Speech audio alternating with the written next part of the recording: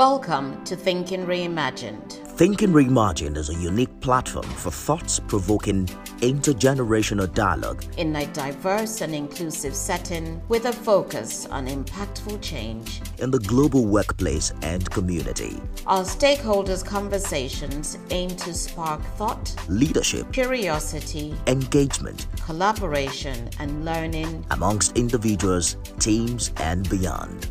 Enjoy this the episode. and subscribe to Thinking Reimagined on Apple Podcast, Google Play, Spotify, and other outlets. Hello, everyone. Thank you for joining us on the Thinking Reimagined podcast. I am Nifebi Oguntoye. Let's talk about introversion, the quality of being shy and reticent, right? We're looking at what seems to be the biases towards it and how it poses a challenge in the workplace. How do we also deal with children who are introverts? We're joined on this podcast by Carol Stewart, who is a career and leadership coach and a coach for introverted women who are senior leaders. Ms. Stewart, it's a great pleasure to have you on this podcast. It's a pleasure to be here. Thank you. This is a topic that is something that I'm very passionate about, so I'm looking forward to our discussion. We're also looking forward to draining you of all the knowledge you've acquired over the years. Thank you so much for coming. Dr. Ama is the Chief Executive Producer of the Thinking Reimagined. She's also joining us on this conversation. But let's begin. There's a lot that have been said about people who are introvert. They're considered weak. They aren't as good as extroverts, who just seem to breeze through life. There's nothing wrong with being introvert, right? There's nothing wrong at all. And there's a lot of misconceptions around what introversion is. And one of them is that introverts are shy. Oh, yes. So you're saying introverts are not shy? Some introverts can be shy, just like some extroverts can be shy. So introversion and shyness don't go hand in hand. They're two different concepts. So how do you know that you're an introvert? It's all about how we interact and engage with the world. So people who are introverted have a preference for things which are internal to the mind, and there's a lot of external activity. Being around a lot of people for lengthy periods of time can be overly stimulating to our minds, to our brains. And as a result of that, it can drain us of our energy. And so we then feel drained and we want to maybe retreat. We may not necessarily engage as much because of how we're feeling. And we want to maybe go somewhere quiet so that we can recharge. And introversion and extroversion exist along a continuum. And we all have a preference as to where we fit along that continuum. So some people may sort of veer towards introversion, some towards extroversion, some towards the center, who are known as ambiverts, and they're sort of a bit of a balance of both. And depending on the situation and then the environment they're in will depend on how we are along there. So someone who is introverted may be in a certain environment, but they may appear extroverted because of how they're acting and how they're interacting with people. But then they may be in certain environments where there's a lot of external activities going on, which is overly stimulating. So then they may retreat inwards. I see you, Dr. Ama. I read somewhere that Ms. Stewart is an introvert. Do you consider yourself an introvert too? Well, I think that I will be considered an ambivert. I'm both. And I do have times when I will go more into being an introvert. I'm overly stimulated by the environment around me. And then there are other times when I get my energy from the environment. But I'm so glad that she mentioned that it is on a spectrum. And we can thank the psychiatrist Carl Jung for the work he did in the 1900s, which enabled us to be able to understand introversion and extroversion. But although today we're focused on introversion, and I do think that introverts are highly misunderstood And part of it is because of the environment. But let me say this, I mean, whether you're an extrovert or an introvert is hereditary, but also your environment can affect the way that you handle it. And in many cases, if you live in a culture where you're culturally defined to being more of one or the other, for example, in the African continent, I'm going to use the African continent today, I don't know why, where you're not to be heard from, or girls are supposed to behave in a certain way, so the good girl syndrome comes in. Being an introvert, you might be forced into being more of an introvert as opposed to being externally verbal, because in some societies, girls who speak more openly or more extroverted are sometimes sort of squelched, or then we need to tone it down. And there's no need for that. So really, at the educational level, it's important that we address the biases that are placed on introverts, particularly when those biases are cultural. Yes, and I agree with that totally. Miss Abby has joined us live from London. I'd like to hear from Miss Abby. It's been a while. There are times where biases are also oriented in favor of introverts. An example would be that people would just assume that introverts are hard workers and then task them with some important jobs. Some people just assume that because you're quiet, you're always engaged in deep thinking, and you're wiser than the rest.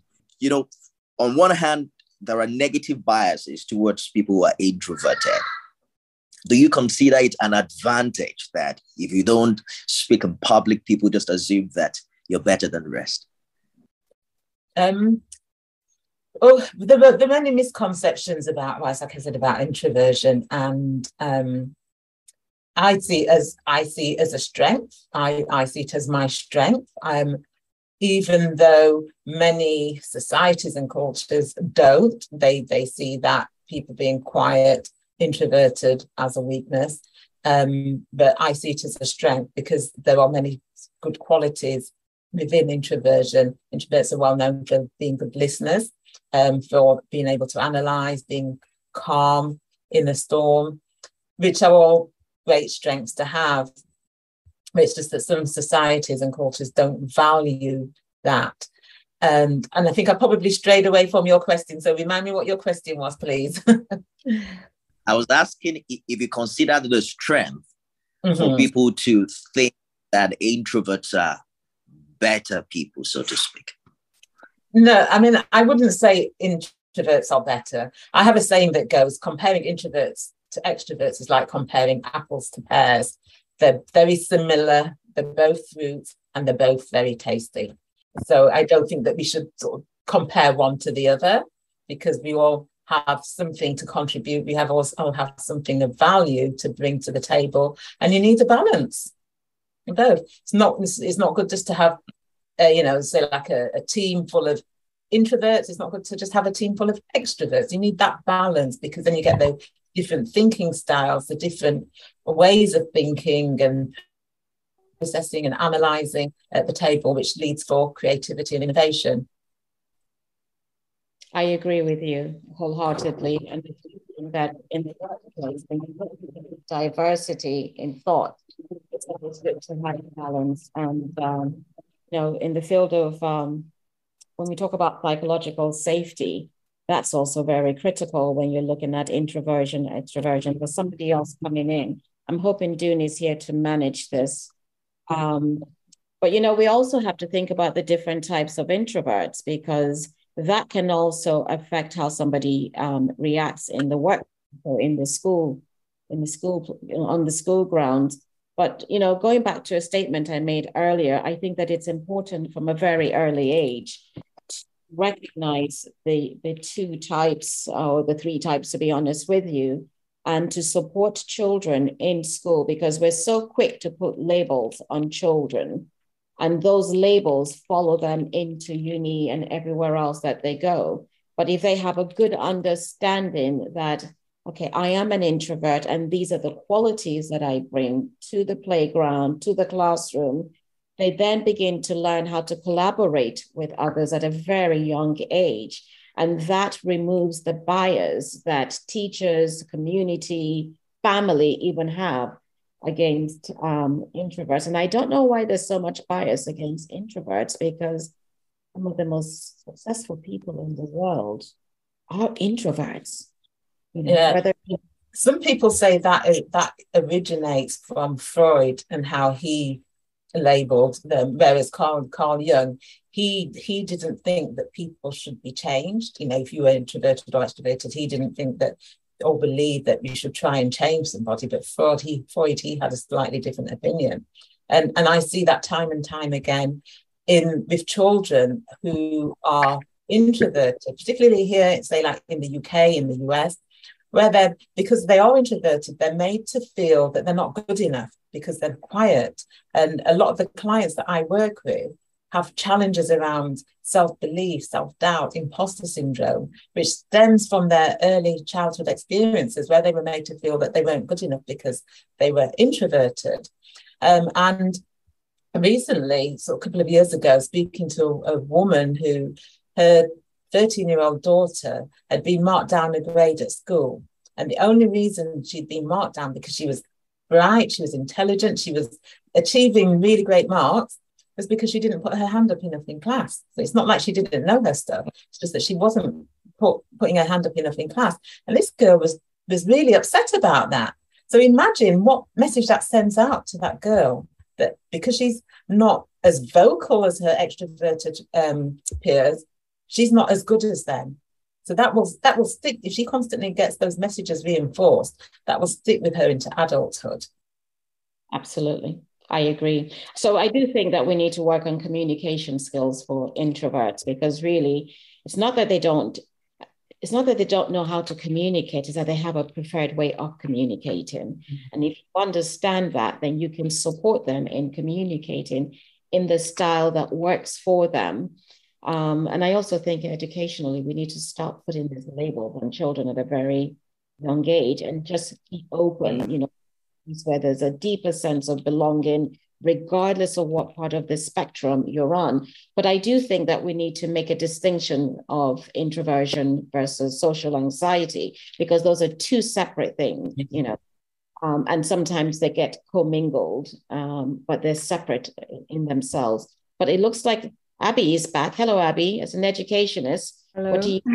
The confused introvert. Okay. Nice to meet everyone here again. Thank you for having me. Nice to meet you. So I work with children. I also work with parents a lot now. And on one end, there's the introverted child, and then there's the precocious child. In today's society, we tend to credit the precocious child more due to things like the social media, Instagram, and all those things. Of course, a very introverted child won't want to be on social media, won't feel the need to be on social media necessarily. And precocious children, generally, even in our society in Nigeria, we tend to give them a lot of responsibilities, talking as the class rep. You know, they're the ones who are in the drama group, they're in the dance group. They get a lot of credit, as we know, whereas introverted children don't. And I think I want to look at this from a different strategy. There's a lady called Patricia Crittenden who works with the DMM, Dynamic Maturational Model.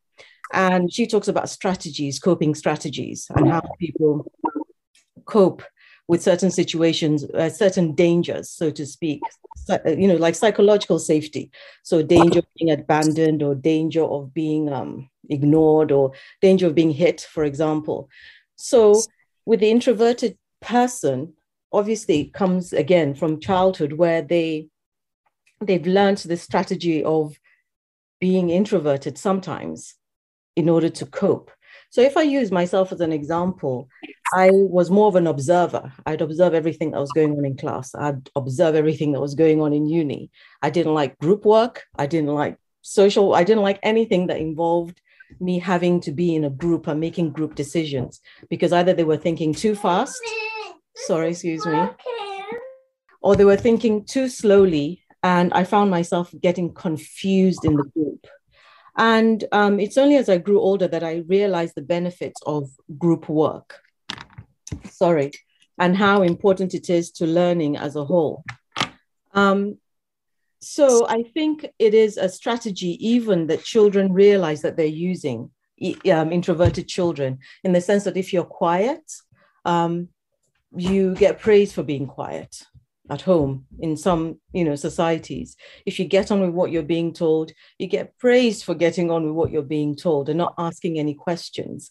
So again, that is a survival strategy that a lot of people have grown up with as a strategy so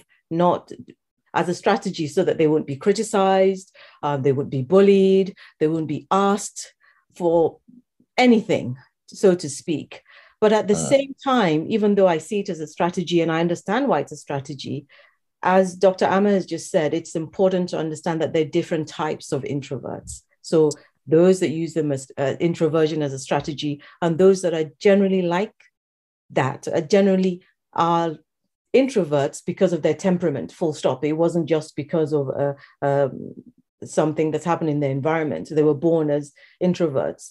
And that's important to realize, the two different types, the introverts that have been created by the environment and introverts that were born as introverts.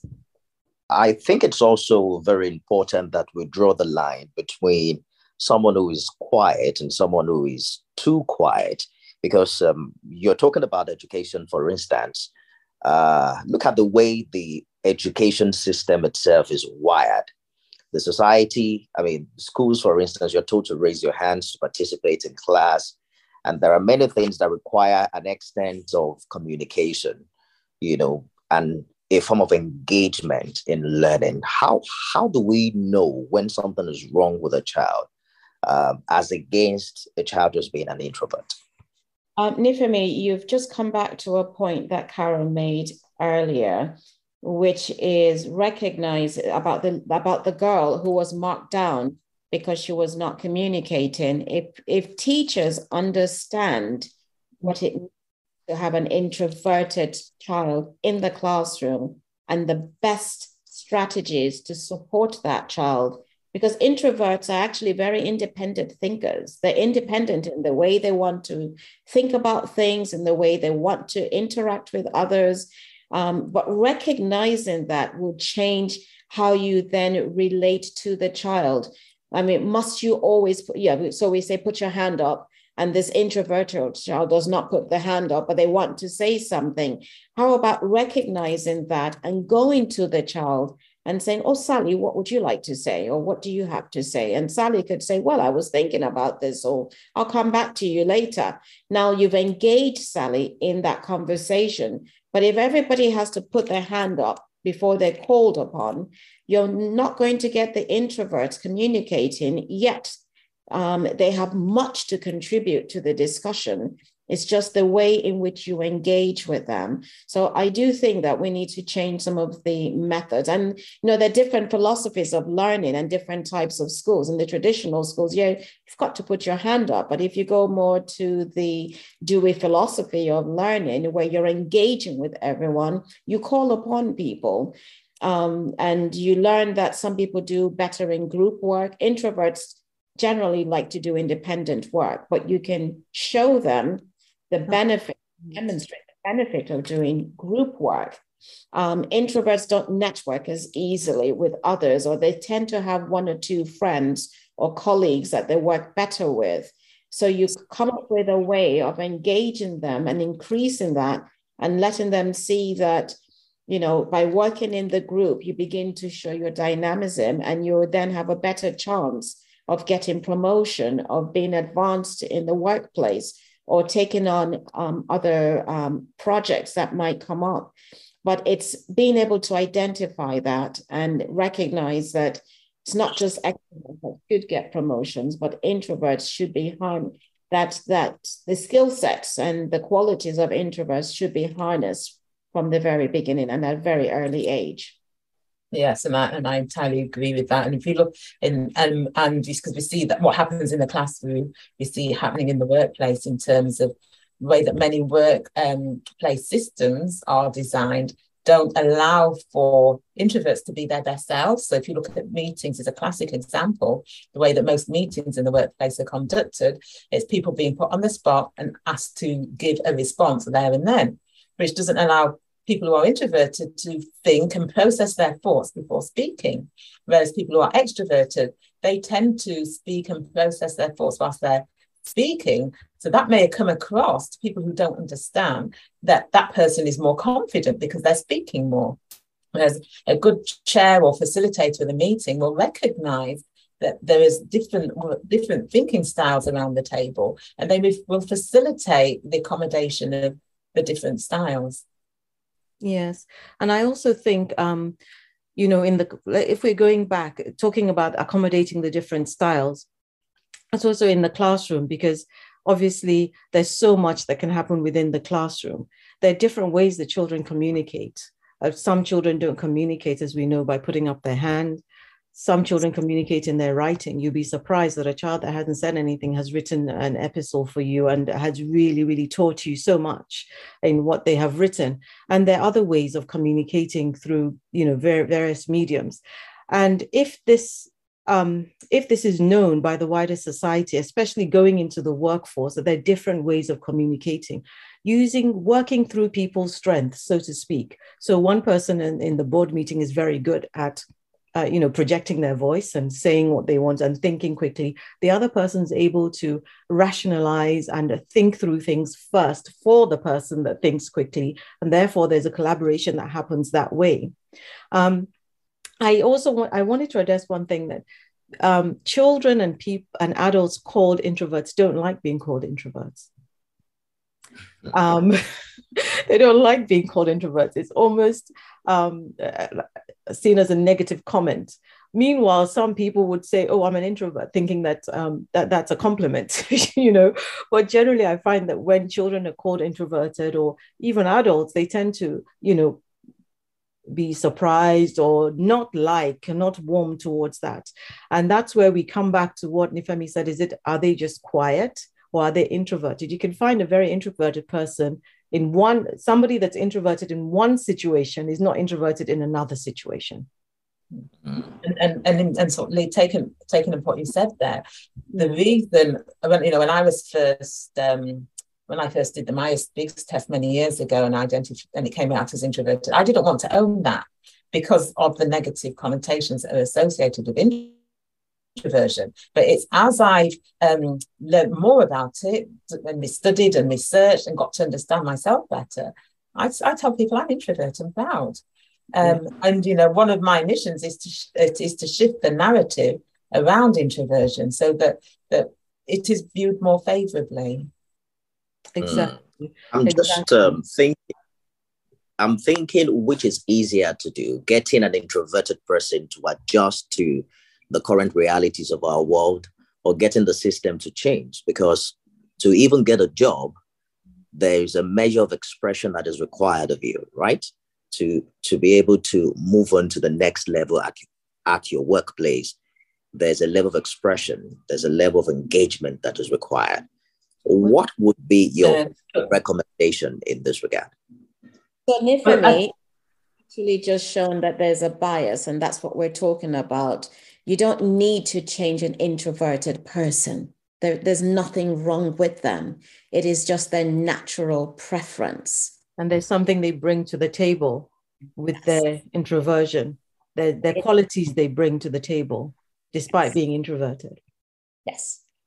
I think it's about the system coming to recognize that whilst as a global society and global workplace, people tend to favor extroverts. There has to be a shift in balance where you recognize it is on a spectrum. This is the Thinking Reimagined podcast, sponsored by Allied Empowerment. Allied Empowerment Consultancy offers leadership and innovation through bespoke human development solutions, brain-based leadership and coaching. Allied Empowerment empowers business leaders, teams, and individuals to intentionally accentuate desired outcomes built on trust, curiosity, psychological safety, engagement, and communication. Allied empowerment, thriving in a sustainable and valued manner. Yes, I also wanted to say something in response to what Nifemi said, which was that in employment, it's funny, Nifemi, having been on different recruitment teams, we find people, interview so well, they come with the right energy, to the interview, they smile, you've got 7 questions ready for them. By the second question, you're looking at each other on the team saying, we're taking this person flat out. We're taking this person. He is so good. She's so good. You end up employing the person and they've got no deliverables whatsoever. They can play the parts, they can act the part, they can talk the talk, and they're extroverts. Meanwhile, they also have the strengths they bring to the company, but maybe not what they sold to you at the interview. So, yeah. And if I could say to that, there are certain countries, cultures where introversion is valued as a strength. So countries like China, Japan, certain Nordic countries. And one of the things that research suggests is that because cultures where they are individualistic, that there's a greater need for that individual attainment, and there's a greater focus on the self, which is maybe why extroversion is preferred, because it's like, well, who could he or she who shouts the loudest? Whereas cultures that are more collective, there's a greater focus on the collective attainment. So there's not that need for the individuals to be standing out in that way.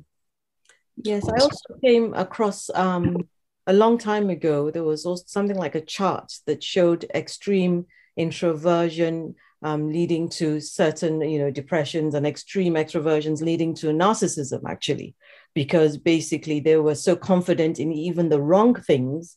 An extreme extroverted person, I'm talking, in some circumstances, being so confident even in the wrong things that they end up, taking the wrong steps, basically. And that's something that we have to be conscious of as well. And that's probably why, those countries appreciate the introversion, maybe not the extreme, at the extreme end. Indeed. So, Ms. Stewart, you've worked with introverted women who are senior executives. So what have you found out to be perhaps their biggest challenge in moving up the ladder in their industries?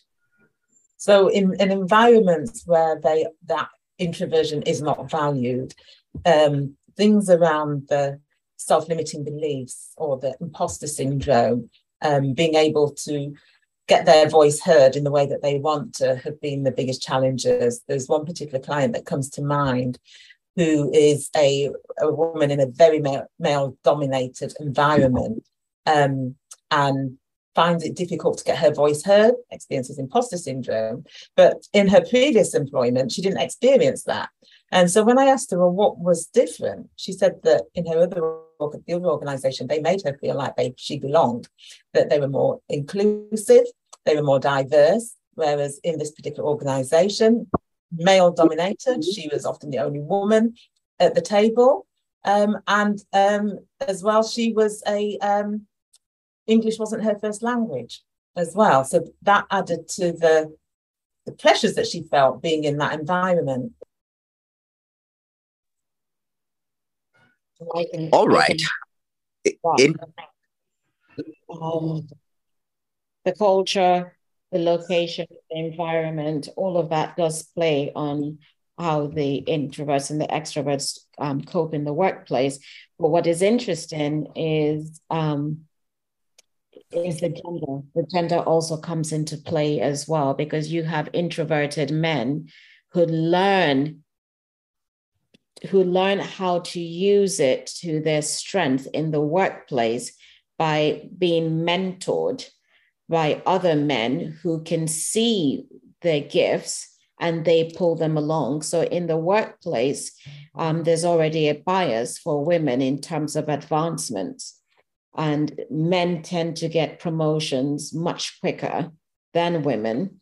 So it is also important for us to be aware of the gender inequality, disparity, whichever term you wish to use today, in the workplace for introverted women, which is why it's important to give the women the skill sets that they need so that, for lack of a better word, they also self-promote themselves in the workplace. Because at the end of the day, the person who can self-promote, who can network, who can be mentored is more likely to rise above and be promoted than one that does not promote themselves. And introverts, because they naturally tend to work independently and take on these bigger projects, don't always get the recognition that they need for the work that they've done, because the extrovert will take that lead and be the one that's showcased and gets the promotion. So you have to look at it from all of the other angles. And research actually confirms that, because research suggests that extroverts receive more opportunities in the workplace because their performance is more visible. And they can make a lot of noise about it. I like us to get a male perspective to this conversation. Filmmaker and actor Peter Aban Boyo has joined us. It's hard to tell, Mr. Boyo, whether you are an introvert or an extrovert. Well, hello everyone. My voice, I'm recovering, but I think I'm an introvert, or will I say purposeful introvert, because as an actor, entertainer, when I'm on, I can, be out there, do everything I want. But the minute the lights and cameras goes off, I tend to get back to myself because I enjoy being alone. I enjoy my company. I'm confident in my skin. So I'm an introvert, not because I'm shy or weird or nerdy, as I used to be called when I was a kid, or teacher's pet, but because I enjoy doing things on my own. Like Miss Abby was saying, I enjoy, I don't really like the group thing or being in a crowd, but when I have to, I can go out there and do that. But personally, and what gives me great satisfaction is enjoying my company, working. That's why I love editing, because when you're editing, you're in your own space, you're in your own brain, you're by yourself, you're doing things. So I would say I'm partially or purposefully an introvert. I don't know if there's any such thing, but that's what I think. An introvert actor. That's amazing. Most actors are shy. If you need to know, most actors and entertainers are shy. But are they shy or are they introverts? Because there's a difference. Yes, there's a big difference. Mine personally, I think I'm an introvert to a certain extent. I'm also shy, but I'm not shy when I'm on. Remember, I keep saying the term on, because when you're on, you have to come out whether you like it or not. I think Ms. Stewart was saying, like in a meeting, sometimes I don't want to say anything because I'm overthinking. Am I going to sound stupid? Am I going to say something that doesn't make sense? Or I don't want to talk because I don't want to be asked questions. I remember in school, I used to be quiet, and the teacher always used to pick on me because first I had an accent, and then secondly, I always knew the answer. So I think I said this once before in another podcast. I used to try to play down my intelligence because I didn't want to be noticed. I didn't want to be out there. Contrary to my behavior, people think I'm out there, but in reality, I'm someone that's more of an introvert. I don't know if it makes sense. I think I'm contradictory, but that's just... It makes perfect sense. And because somebody's in the public eye doesn't mean to say that they're extroverted. It's like when I tell people that Oprah is introverted, it's like they can't believe it, but she is. She's an introvert. But it's just that she has a role, which is a public facing role, and she does very well at that role. But when she's performed and finished her role, she likes to go inwards, and she likes that space. All right, so let's take this comment from one of our viewers on LinkedIn, Olabisi Kayode Oyedele. Olabisi says, exactly, some introverts have got some intriguing ideas and creativity going on in their heads. All they need is someone who will understand them well enough to bring those ideas out. Where do we place someone, Ms. Abby, for instance, someone who is an introvert in the public? but who is extremely talk active with the people they are comfortable with, do you still call them introverts? I think in response to that, I think Mr. Boyer has explained that flexibility, because even extroverts would have moments where they have to be introverted, for example, where they have to be introspective. How do we address that? As a person who doesn't really engage with adults much, I engage so much with children. Maybe it's better to use the example of the child. So with children and young adults, should I say teenagers, who don't want to be questioned, they tend to be quiet and they tend to be seen as introverted. So almost the same thing as what Mr. Boyer was saying about not wanting to be bothered with what people are thinking about. So if I give an example of an average 14-year-old, it's such a fast-moving world, such a fast pace. Excuse the background. It's all right. Okay. It's all right. And so it's so fast moving, the terms, the slang they use, the clothes, and some children just don't want to move that quickly. Some children just want to remain where they are, doing what they're doing, and they're seen as being introverted. They're not the cool kids. So when I work with my children, I say things such as, it's cool to be clever, it's cool to read, it's okay, don't feel bad about liking reading rather than wanting to be on social media. So it's a very difficult question that you've asked, but I think there is some level of flexibility in the degree at which you choose to be introverted, or you choose to speak more, or you choose to engage more with the people around you. I don't think it's a general term, or maybe I'm wrong. So if a child is introverted at school, doesn't necessarily mean that the child is introverted at home, because the child is feeling safe. There's a degree of safety at home, and there aren't so many expectations, I would expect. But is there a sense to which introversion can be cover up for insecurities, fears, inadequacies, and things like that? Well, that's what people think. I think that's what people think, but that isn't no. the truth. I know what I actually think it's the opposite. It's extroverts that go all that way to cover up their inadequacies. And a prime example is Mr. Boyer there, who says, look, he's confident in his own skin, he's confident with his own company. So there isn't an inadequacy there, so to speak, is there? I'm not sure if I'm getting my point across clearly. No, you do. Mr. Boyer, your mic is off. I think you're trying to say something. Yeah, I want to add to what you were asking. As a child, yes, in a way, because like I said, I had an accent. So when I would speak, they would say, Oyibo, Oyibo, like that. So because of that, I didn't want to answer questions in school. And then my teacher always called me to read, because I was one of the best readers and I could read better than most of my classmates. So all that used to make me go into a shell, because I was called teacher's pet. I was always called up.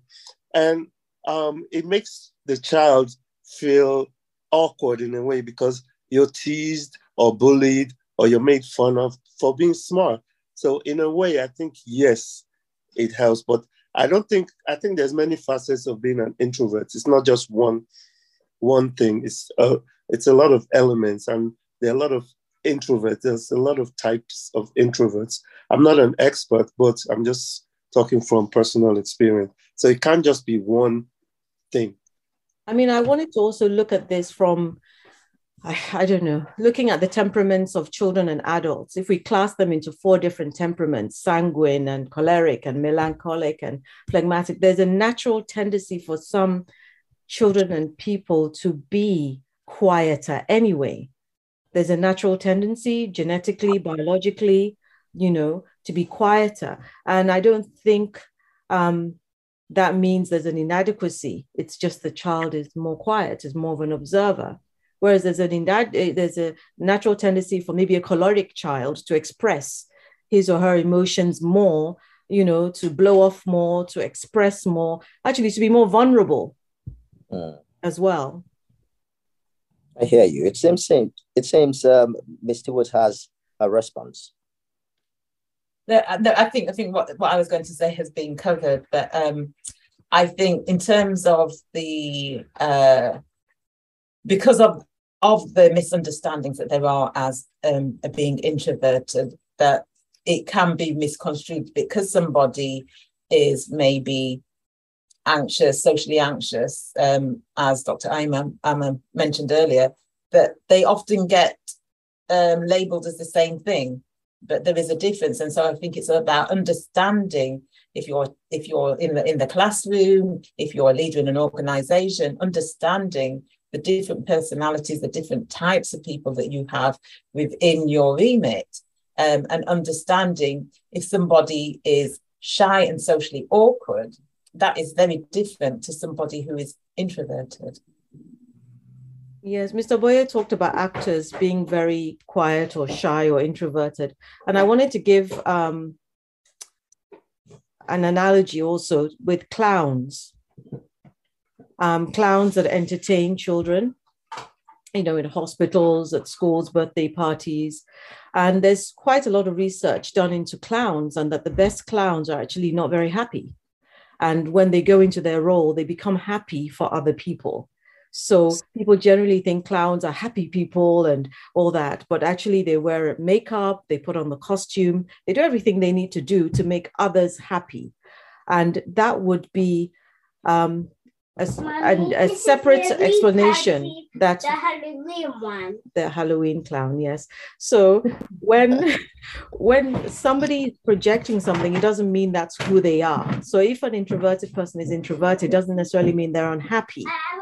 If that makes any sense, it probably means they are, because there's no mask on. I think it's important for us to recognize the strength of being introverts. I mean, as I said, I'm both, but I probably more in the middle. But I do have times where my introversion is more vibrant, and I'm using the word vibrant on purpose because I own it, and it is part of who I am, as opposed to when I'm being an extrovert. But I tend to be in the middle, but I do sway sometimes really to the end of introversion. And it's usually because, I want to have some time to, redirect or to rethink or to research, Introversion is not a negative thing. And it's important for us to get that message across to people because it's generally seen as a negative characteristic or quality or whatever the term people are using. And so I personally am so glad that Carol joined us today because I know that her work is heavily on supporting women who are introverts and in the workspace and supporting them in fulfilling whatever their purpose is in their work, in their lives.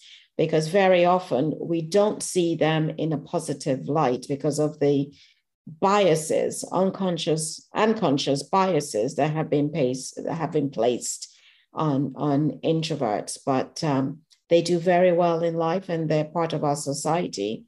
And from the examples that have been shared today, then people that we know and people that we admire. So let's continue to do that. Indeed. The environment is no bias. Let's encourage the girls I always go to the girls because for me, I see that the introverted boys and men find a way to find with colleagues and friends to blossom and thrive.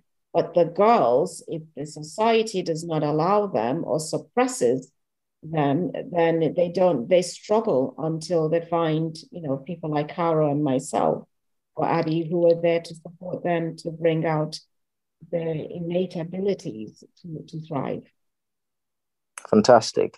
I'd like us to wrap this conversation by speaking to the society and the introverts in our midst. It's hard to tell where if I'm an introvert or not, but I think everyone just has, I think it's a function of temperament. There are times where you you are introvert, and then there are the other times when you are outspoken and things like that. But what do you say to our society to be able to give equal chances to everyone, irrespective of their temperament? We recognize our differences. We're all different, and it's that difference that allows us to thrive. It's that difference that allows us to create the humanity amongst us. It's that difference that allows the innovation that we enjoy. So we have to create an inclusive workplace, inclusive society, where those differences are celebrated and recognized and also encouraged. Because if you don't have that, well, how do you progress? Oh, there you go. There's one. We just saw her briefly. So I think that it's about creating inclusive workplaces, inclusive classrooms, where the diversity of people is recognized and celebrated. And that's what leads us to the place of innovation and growth, personally, professionally, globally. And I would add to that yes, I totally agree too. It's about appreciating and valuing difference, and to sort of go alongside that, creating spaces where people feel like they belong and they feel psychologically safe. Maybe we should do a conversation on psychological safety next. Yes, that's a very, very good topic. Ms. Abby and Mr. Boyo, let me have your final comments on this. Okay, I think okay, Uncle Peter first. Oh, go ahead. No, I'll let Uncle Peter go first. Okay. No, I said okay, I just think everyone how to be or feel the way they are. If you're an introvert, maybe you just like privacy. There's a thin line between privacy and being an introvert. So I just think we should just allow everyone be. Some people enjoy being introvert. What's the word? Introversial or introvert, whatever the word is. And some people are out there, like Dr. Amar was saying, we're borderline. We could be out there jumping around, and the next minute we're like, don't want to be bothered with people, not because we're psychologically damaged or anything, just because we just want to be alone. There's nothing wrong with being alone. There's nothing wrong with being in your own space. That's just my little 2 cents. Go ahead, Miss Abby. Thank you. So, as we know, I'm very heavy on everyone knowing about neurodiversity and how neurodiverse every classroom is and how neurodiverse every workplace is and how neurodiverse the world is. And without introverts, the world wouldn't be the way it is. We need different temperaments, different abilities, coping skills, and we all bring different things to the different skills to the table. So being an introvert shouldn't be seen as a negative word. Being an extrovert shouldn't be seen as the only positive word, the only positive attribute for many, many reasons. There's a psychological test that has been in the process of being developed even for people learning who want to make better parents. So where you test both parents and see where they are on the A to D scale, or A to C scale, should I say. And there are qualities, they've shown qualities of sensitive thinkers, sensitive people versus, more aggressive thinkers and more social people as well. So there's a blend that we need in our personalities actually to give to the world. There's a blend of characteristics that we need, a bit of extroversion, a bit of introversion, and lots in the middle, I would say. Absolutely. The more the merrier. A big thank you, everyone, and thank you for your contribution. Always remember that within this large group of introverts, just like Dr. Amma said, we had such people as Michael Jordan, Albert Einstein, Elton John, quite a number of leaders like Abraham Lincoln, Rosa Parks, even Mahatma Gandhi, who I believe were incredible leaders, and we hear they're all introverts. So we must begin to open up. There's absolutely nothing wrong with being an introvert. It has no effect on how happy or how successful you're going to be, as long as you see it in the right way. A big thank you to Dr. Ama. Ms. Abby, it's been a while. You should attend this podcast more often. Mr. Boyo, thank you so much for joining us. And we have Ms. Carol Stewart joining us, I believe, for the first time. We're looking forward to engage you more on topics like this. I'm Nifemi Oguntoye. See you guys next time. Bye. We're not for girls and guys. Don't forget that. Guys is male, but all right. See you men and women next time. Thank you, Dr. Ama. Bye. Thank you, Carol. Thank you, Abby. Thank you. We're coming back, Carol, psychological safety. And we also should neurodiversity. Mm-hmm. Yes? All right, then. See you soon. This has been a Thinking Reimagined podcast. The executive producer is Dr. Ama, co-producer Peter Aman Boyle, and it is moderated by Nifemi Oguntoye. The podcast is edited by Nelkan and supervised by Dun Sokwa.